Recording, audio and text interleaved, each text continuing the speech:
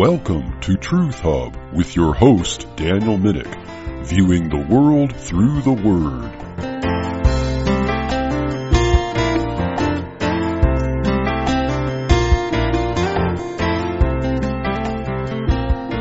Welcome, ladies and gentlemen, boys and girls, people of all ages, to the very first episode of the Truth Hub podcast. It is my hope and prayer, Lord willing, that this is not also the last episode. To take a verse completely out of context, the first shall be last and the last shall be first. No, I anticipate this being the first episode in a series of related episodes, and I'm going to talk to you briefly about my plans for at least the starting out what this podcast is going to be about.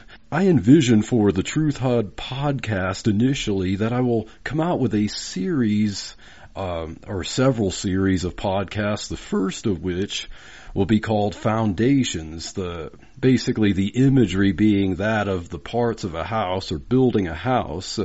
The first series would be called Foundations, which is basically the fundamentals of the faith. How do we understand what Christianity really is? There is a lot of imitators out there. There are a lot of people who call themselves Christians, but they have different beliefs from those beliefs that are traditionally considered orthodoxy. And so I will attempt to lay the foundations from Scripture, what really is Christianity in opposition to these imitators and these foes. The next series after the Foundation series will be what I would call Walls. So the purpose of walls are twofold. First, it is to keep and protect what is inside from being tarnished. It is also to keep things that are outside the fold, outside the house, from getting in. And so the purpose of walls will be to protect ourselves from the enemies outside. We need to know and we need to identify and we need to understand who our enemies are, who are the enemies of Christian orthodoxy, and also the wolves in sheep's clothing. Of course, there are many people who will say that they are enemies. For instance, atheists, they will outright say, I am not a Christian, and they will obviously argue against Christianity. But there are also the wolves in sheep's clothing that we need to identify, and we need to understand that these are the ones who will say, I am a Christian, and here is why, and their explanations for why they are Christian are not the same as what we Orthodox Christians would say. And so that is what Walls will be about. And then the third series will be called Interior Design. Basically, this series will be about what in the fold of what would be considered Christian orthodoxy, what we can have fellowship with each other to some extent. Well, these will be the doctrines that divide us within orthodoxy. For instance, you have Baptists like Credo Baptists, Paedo Baptists, you have dispensationalists, covenantal theologists, you have futurists and preterists, different standards to discuss, but we can disagree. We can be agreeably disagreeable, so to say, and consider each other brothers and sisters in Christ while disagreeing somewhat strongly, somewhat in a heated fashion regarding these interior design things, but at the same time, we should not test orthodoxy by some of these things. And so that is the plan for these first series of Truth Hub podcast, Foundations, then Walls, and then Interior Design. And so I think it is important that we first discuss the foundations before we start diving into whether you should, what kind of clothes you should wear as a Christian, what Christian morality is. We need to understand what Christianity is, because Christianity is not just about morality. It is also about for instance, I would have to say it is primarily about, well, what does the word Christian mean? It means a follower of Christ. And who is Christ? This is Jesus Christ. This is the one historically known as Jesus of Nazareth. And so what Christianity is centered on, by definition, is who is Jesus Christ. And so, looking at our foundations, let me just read for you a few verses that to get our mindset on why we need to look at foundations. For instance, Psalm 11 and verses 2 and 3, it says, "For lo, the wicked bend their bow, they make ready their arrow upon the string, that they may privily shoot at the upright in heart. If the foundations be destroyed, what can the righteous do?" It is important to have the proper foundation. There are many moral people. Yes, Christianity includes morality. You cannot divorce Christianity from its morality, but at the same time, you can have moral Mormons, you can have moral Muslims, you can have moral atheists.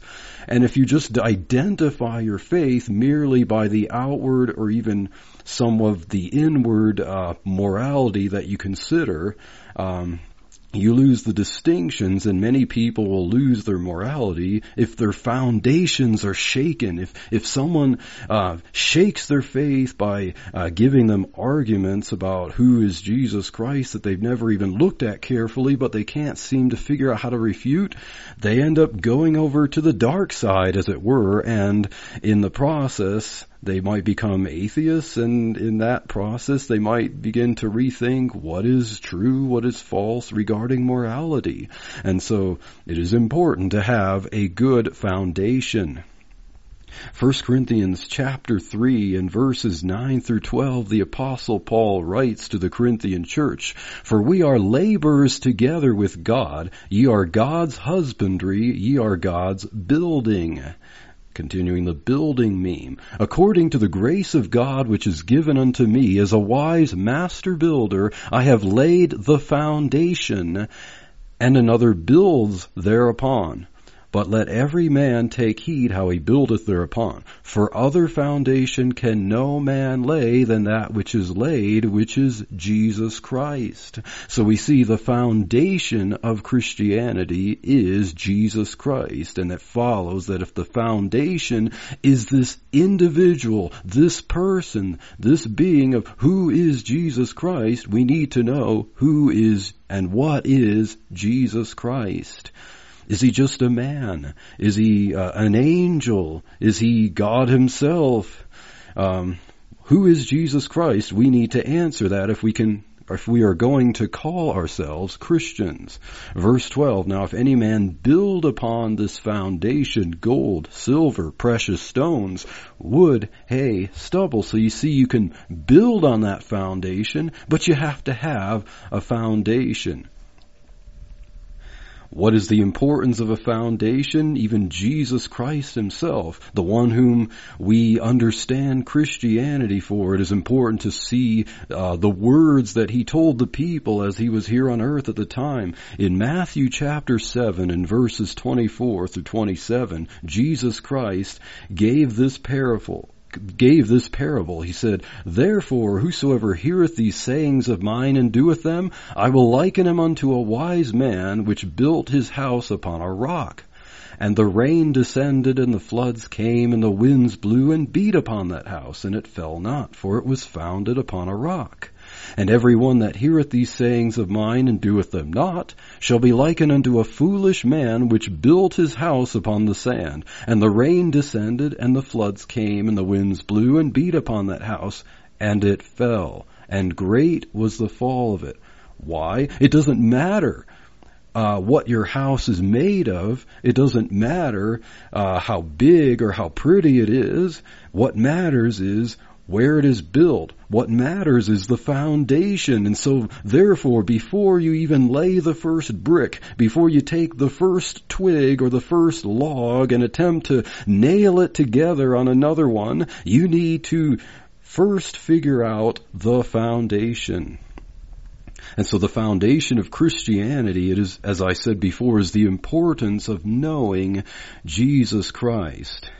As Jesus Christ said in his high priestly prayer in John chapter 17 and verse 3, he said, "And this is life eternal, that they might know thee, the only true God," he's praying to the Father, "and Jesus Christ, whom thou hast sent."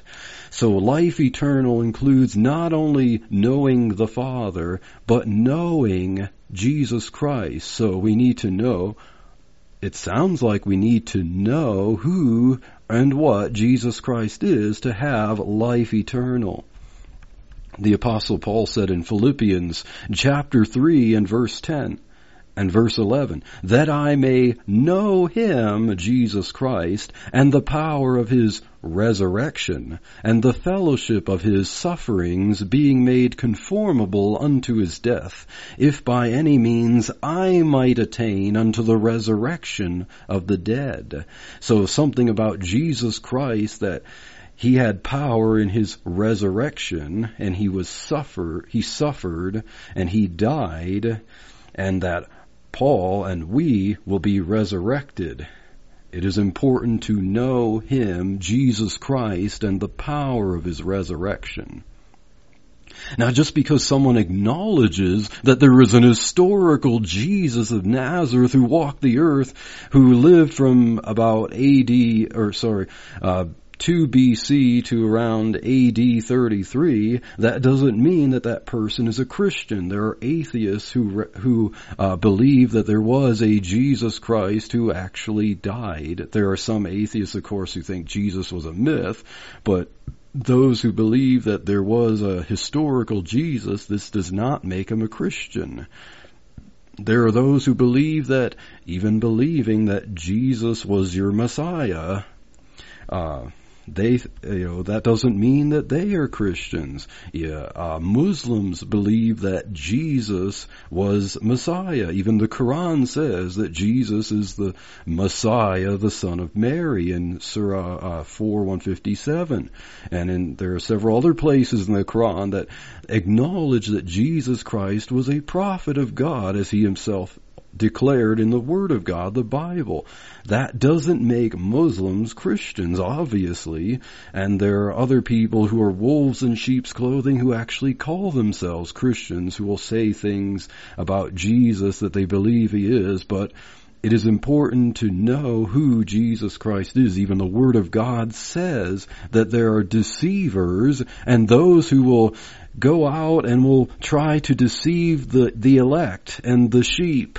And they will be wolves in sheep's clothing. So who is the true Jesus? We need to know. In John chapter 2 and verses 23 through 25 says, "Now when he was in Jerusalem at the Passover, in the feast day, many believed in his name when they saw the miracles which he did." So Jesus, when he was alive, performed miracles, and there were people who believed in him, but we need to understand what is it that they believed in him, in his name, about him, and was it true or not? But in verse 24, "But Jesus did not commit himself unto them, because he knew all men, and needed not that any should testify of man, for he knew what was in man." Now there are several times, especially in the Gospel of John, where it says that many people believed on him, but then they turned out to be antagonists, and Jesus even said that they seek to kill him. So what was it that they believed, and was it the full truth and nothing but the truth? And so just because you believe in Jesus, in a Jesus, it does not make you a Christian. You have to believe in Jesus for who he is. And continuing on in that same Gospel of John in chapter 8, in verses 30 through 34, it says, "As he spake these words, many believed on him. Then said Jesus to those Jews which believed on him, If ye continue in my word, then are ye my disciples indeed, and ye shall know the truth, and the truth shall make you free." So they believed on him, but they were not yet free. So how did they believe on him? They answered him, We are Abraham's seed, and were never in bondage to any man. How sayest thou, Ye shall be made free? Jesus answered them, Verily, verily, I say unto you, whosoever committeth sin is the servant of sin, and the servant abideth not in the house forever, but the Son abideth forever. So he's telling him, the Son ever lives. If the Son, therefore, shall make you free, ye shall be free indeed. I know that you are Abraham's seed, of course he's saying this after the flesh, but ye seek to kill me, because my word has no place in you. These are people of whom John comments and says that many believed on him, but what did they believe? I would say that these are the same mindset. These were the people looking for an earthly Messiah, and just like after Jesus fed the 5,000, he escaped over the Sea of Galilee, and the people, They went in boats, they followed him over to the other side, and they were earnestly seeking him because he was the Messiah and he fed them. But then as he spoke words that they considered hard to understand, they fled away. They left him, even though he did all these miracles. So it doesn't matter. Even if he did miracles, there were people who rejected him. So just so-called believing on him that he's Messiah is not quite enough. In Matthew chapter 7 and verses 21 through 23, Jesus talking to his disciples, he says, Not everyone that saith unto me, Lord, Lord, shall enter into the kingdom of heaven, but he that doeth the will of my Father which is in heaven. And he also says in John elsewhere that this is the will of him that sent me. He says the will of the Father is to believe on him who sent him. Okay, so verse 22, Many will say to me in that day, the last day, Lord, have we not prophesied in thy name, and in thy name cast out devils, and in thy name done many wonderful works? And then will I profess unto them, I never knew you, never knew you. Depart from me, ye that work iniquity. So these people who did miracles, you can't judge someone as a Christian by your feelings. You can't judge if someone is a Christian even if they were to do miracles, because there are people who can deceive you by working signs and wonders. So the identity of a Christian is not doing good things. The identity of a Christian is to know the Son. And there are false people. But Jesus will reveal who these false people are at the last day. The Apostle Paul says that there is another Jesus, 2 Corinthians 11:4. For if he that cometh preaches another Jesus, whom we have not preached, or if ye receive another Spirit, which ye have not received, or another gospel, which ye have not accepted, you might well bear with them. So someone can preach another Jesus, and it's not the right Jesus. So, just because we acknowledge that there was a Jesus, that is not true. It is not Christianity. You have to preach the right Jesus. You have to receive the right Spirit, and you have to receive the right gospel. Jesus himself warned his disciples in Mark 13:22. In the Olivet Discourse, he says, For false Christs and false prophets shall arise, and shall show signs and wonders, like I said before, signs and wonders to seduce, if it were possible, even the elect. So there are false Christs and false prophets who proclaim of false Christs.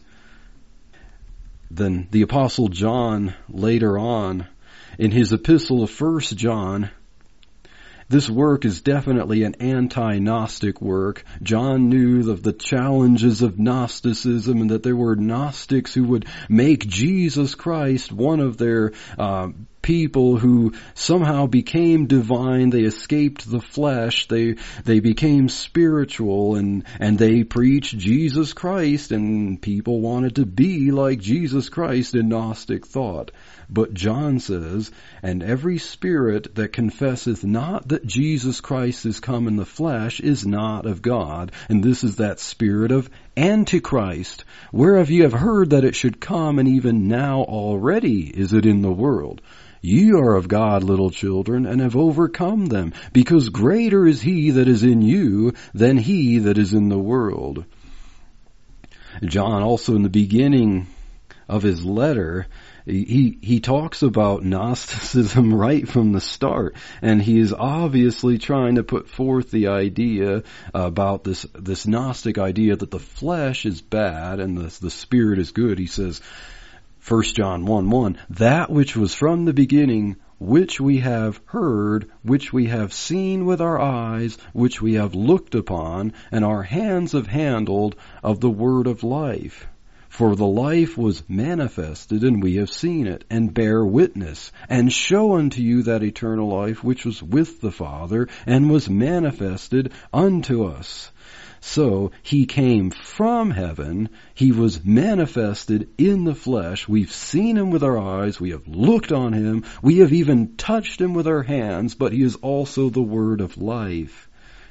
Now something like that would be like scraping your fingernails on a chalkboard and shouting in the ear of a Gnostic. It would not be pleasant. Those words are definitely targeted at the Gnostic idea of Jesus, and it is using the truth of who Jesus Christ is.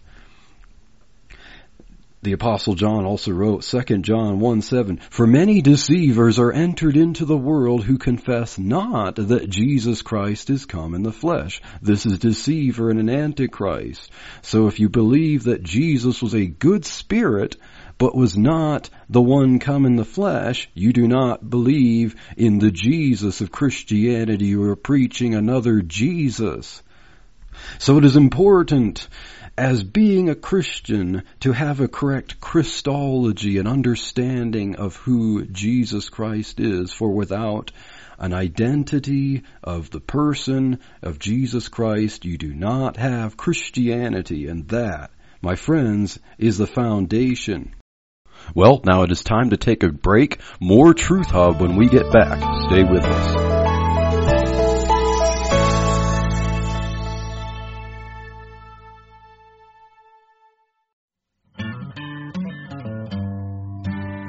Is your church looking for a new pastor? Boy, I'll say. Are you searching for that perfect Bible scholar to take the podium and lead God's flock to the next step? No more slimy standards, just give me Jesus. Then your wait is over.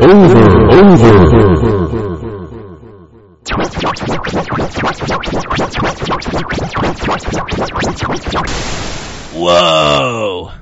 Introducing the new RoboPastor 3000, a breakthrough turnkey solution from kitchen sink electronics for the struggling church of the 21st century. Hi, I am Pastor. Please give me a name. Welcome to Please Record Your Church. We're glad you're here today.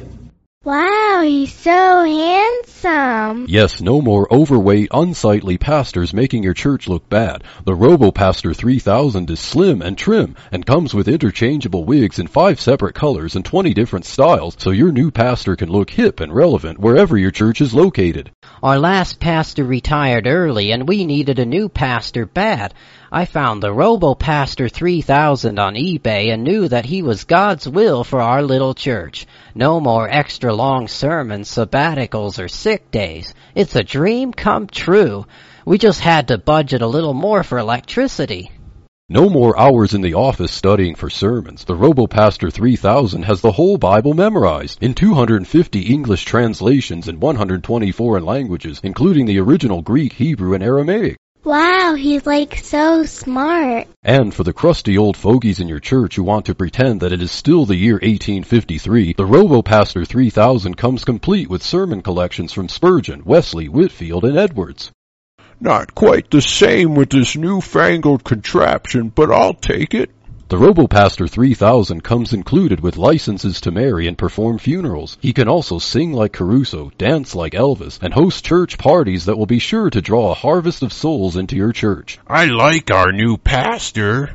Yeah, he's like so dreamy.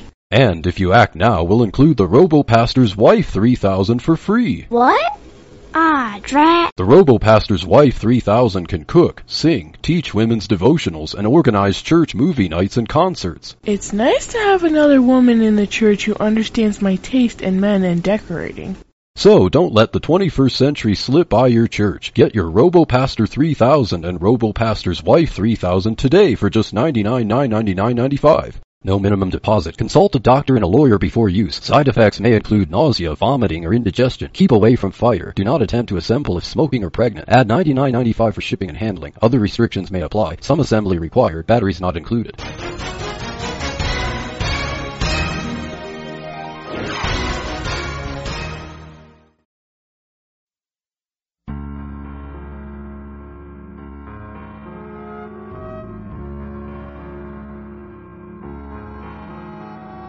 I will show you my world. Show how crazy and wacky. Not to mention how tacky. You'd be screaming there. In my upside down world. Everything is disorder. Even border to border, where insanity is flare. A crazy world, a scary place for you to be, and you would run away, as far away as your sad feet could ever go. A freaky world. A place of wackiness unfurled, where not a dream comes true, but nightmares do. A hope abandoned in my twisted world.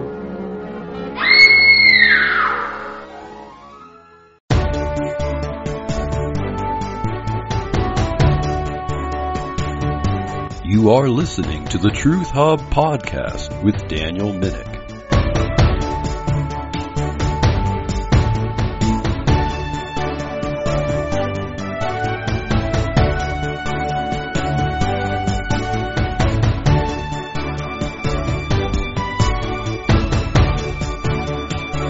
Well, hello and welcome back again to my world, truthhub.org. We were talking about the foundation of Christology. So related to this foundation of who Jesus Christ is, the most fundamental foundation, and this foundation is shared by Judaism and Islam, is that of monotheism. Deuteronomy 4, verse 35, this is even before the giving of the famed 10 Commandments. God himself said to the Israelites, "Unto thee it was showed that thou mightest know that the Lord, or Yahweh, he is God. There is none else beside him." The psalmist said in Psalm 86, verse 10, "For thou art great and doest wondrous things. Thou art God alone." And then now we get to Deuteronomy 6, and verses 4 through 5, this has become known as the Shema. Orthodox Jews would say this in the Hebrew about twice a day. So it was ingrained into their minds. It says, in the Hebrew, it's Shema Yisrael, Yahweh Eloheinu, Yahweh Echad, or Hear, O Israel, Yahweh, or the Lord our God, the Lord is one. And thou shalt love the Lord thy God with all thine heart, with all thy soul, and with all thy might, because he is the only one God. So saying this twice a day, the Orthodox Jew was confessing monotheism, getting it ingrained into their head. Jesus himself repeated the Shema in Mark 12, verses 28 through 31, "And one of the scribes came, and having heard them reasoning together, and perceiving that he had answered them well, asked him, Which is the first commandment of all? And Jesus answered him, The first of all the commandments is this, Hear, O Israel, the Lord our God is one Lord. And thou shalt love the Lord thy God with all thy heart, and with all thy soul, and with all thy mind, and with all thy strength. This is the first commandment. So the first commandment obviously is not, judge not that ye be not judged, as many critics of Christianity would like it to be. The first commandment is monotheism and loving the one God. And then Jesus says, and the second is like, namely this, thou shalt love thy neighbor as thyself. There is none other commandment greater than these. So the first is know that there is one God, and then the second is knowing that there is one God. How do you treat your neighbor? Deuteronomy 5 verses 6 through 7, I am the Lord Yahweh thy God, which brought thee out of the land of Egypt from the house of bondage. Thou shalt have none other gods before me. Isaiah 42:8, I am the Lord, that is my name, Yahweh, and my glory will I not give to another, neither my praise to graven images. Now the statement, my glory will I not give to another, will be key when we identify who is the Christ of Christianity, who is the Christ of the Bible. Isaiah 43 verses 10 through 11. Ye are my witnesses, saith the Lord, and my servant whom I have chosen, that you may know and believe me, and understand that I am he. Before me there is no God formed, neither shall there be after me. I, even I, am the Lord Yahweh, and beside me there is no Savior. That's interesting. Beside me, God, Yahweh, there is no Savior. That will become very interesting. But notice in verse 10, ye are my witnesses, saith the Lord. I don't know if you ever encountered these people. Usually they'd come and knock on your door on a Saturday morning, and they call themselves Jehovah's Witnesses. Well, in their translation called the New World Translation, most of the times, all the time that the word Yahweh is rendered, or Lord, capital O, capital L, capital O, capital R, capital D, is spelled Jehovah in the New World Translation. So when Isaiah 43:10 says, "You're my witnesses," saith Jehovah, that is where they get their name. And so we'll also see later on how even the very verse where they get their name refutes their beliefs about who Jesus Christ is. Isaiah 44:6, "Thus saith the Lord, the King of Israel, and his Redeemer, the Lord of hosts, I am the first, and I am the last, and besides me there is no God."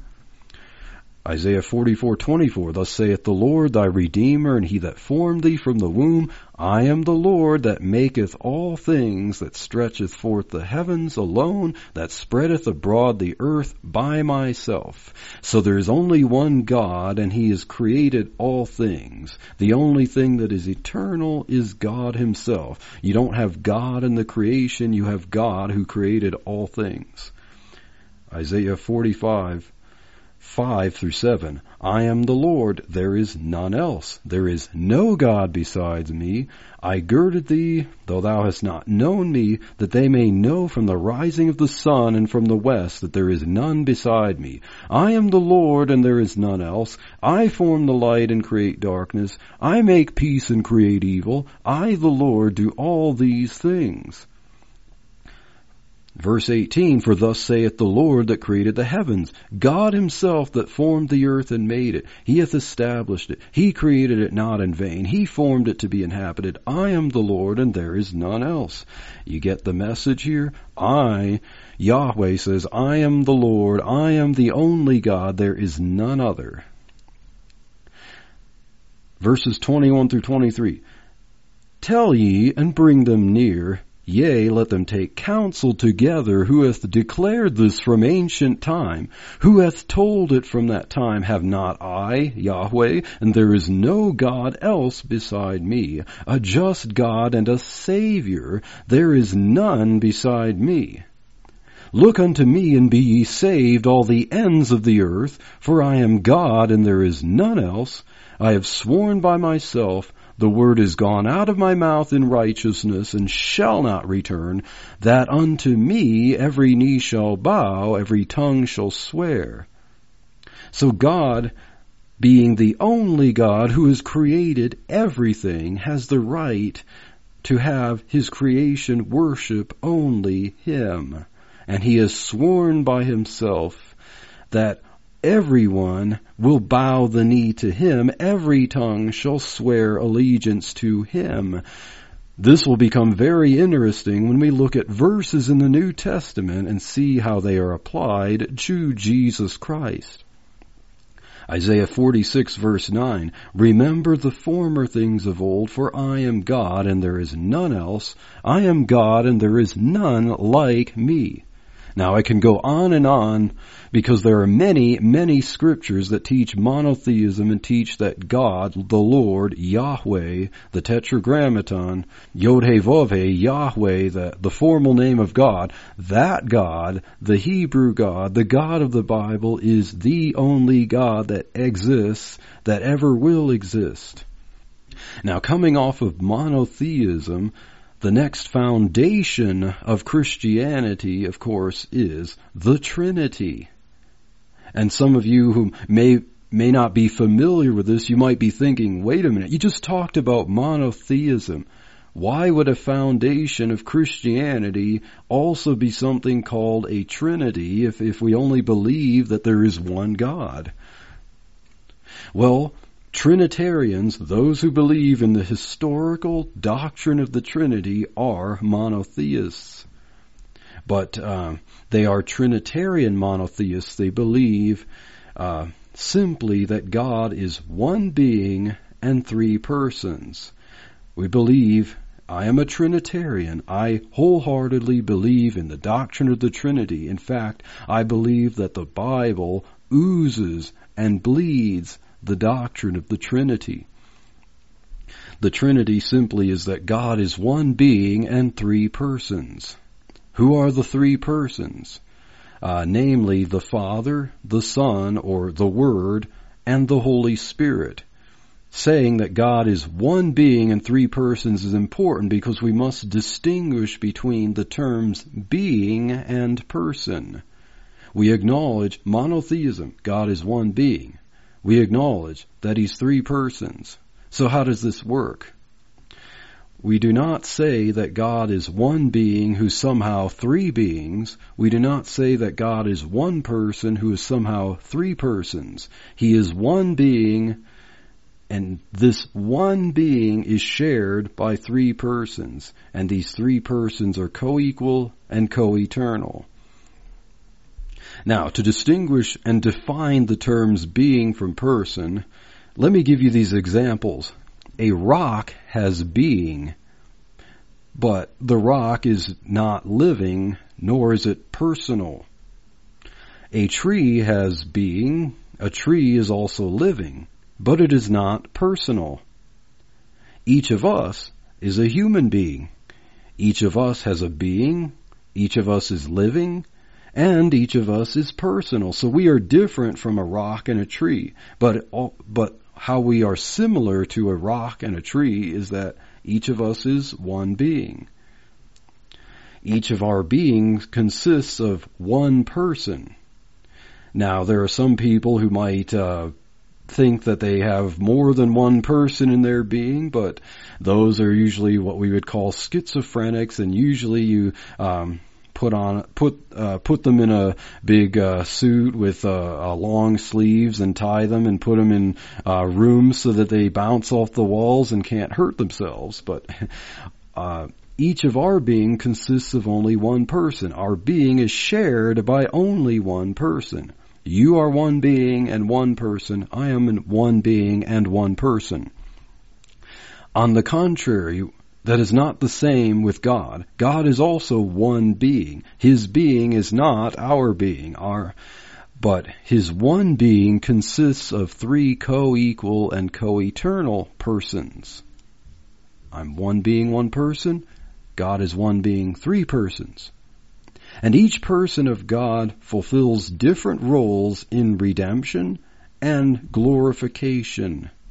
We will look at that later, how each of the three persons of what we call the Godhead performs different roles in the whole eternal plan of salvation and how God glorifies himself. The triune God brings glory to himself in how each of the three persons perform their distinct roles.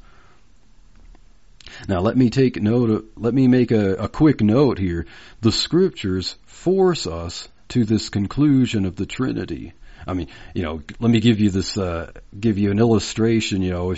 Remember when you were a kid, or maybe you still are a kid and you're listening to this, but, say your mom makes cookies, and these cookies are for a church function, and she puts the cookies in a cookie jar, and then, she says to you, now do not touch the cookies when I'm gone. These cookies are for the church function, so don't touch them. And of course, knowing how yummy they are, they're like chocolate chip cookies, and that's your favorite. When your mom is not looking, you reach in the cookie jar and you take a cookie. And when your mom finds out, she kept careful count of all the cookies there, and then she finds that there's 1 or 2 or 3 or a dozen missing.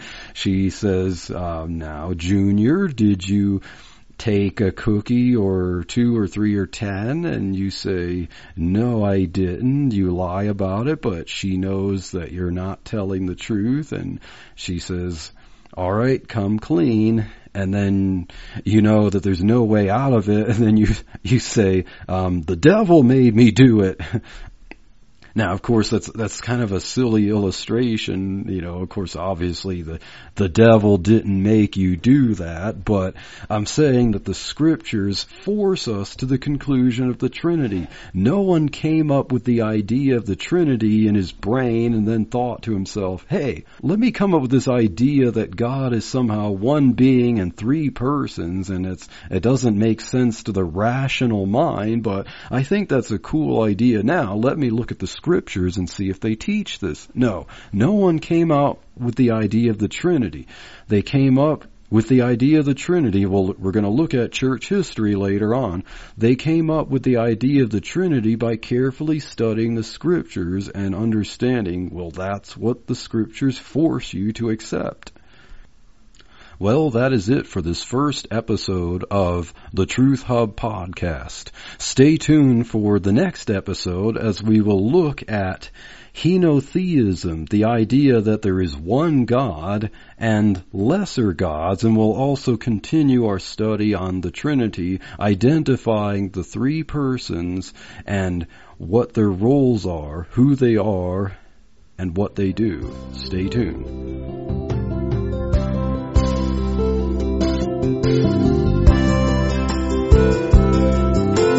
We hope you enjoyed this episode of the Truth Hub podcast. Look for more episodes to strengthen your faith as we continue to view the world through the Word right here at truthhub.org.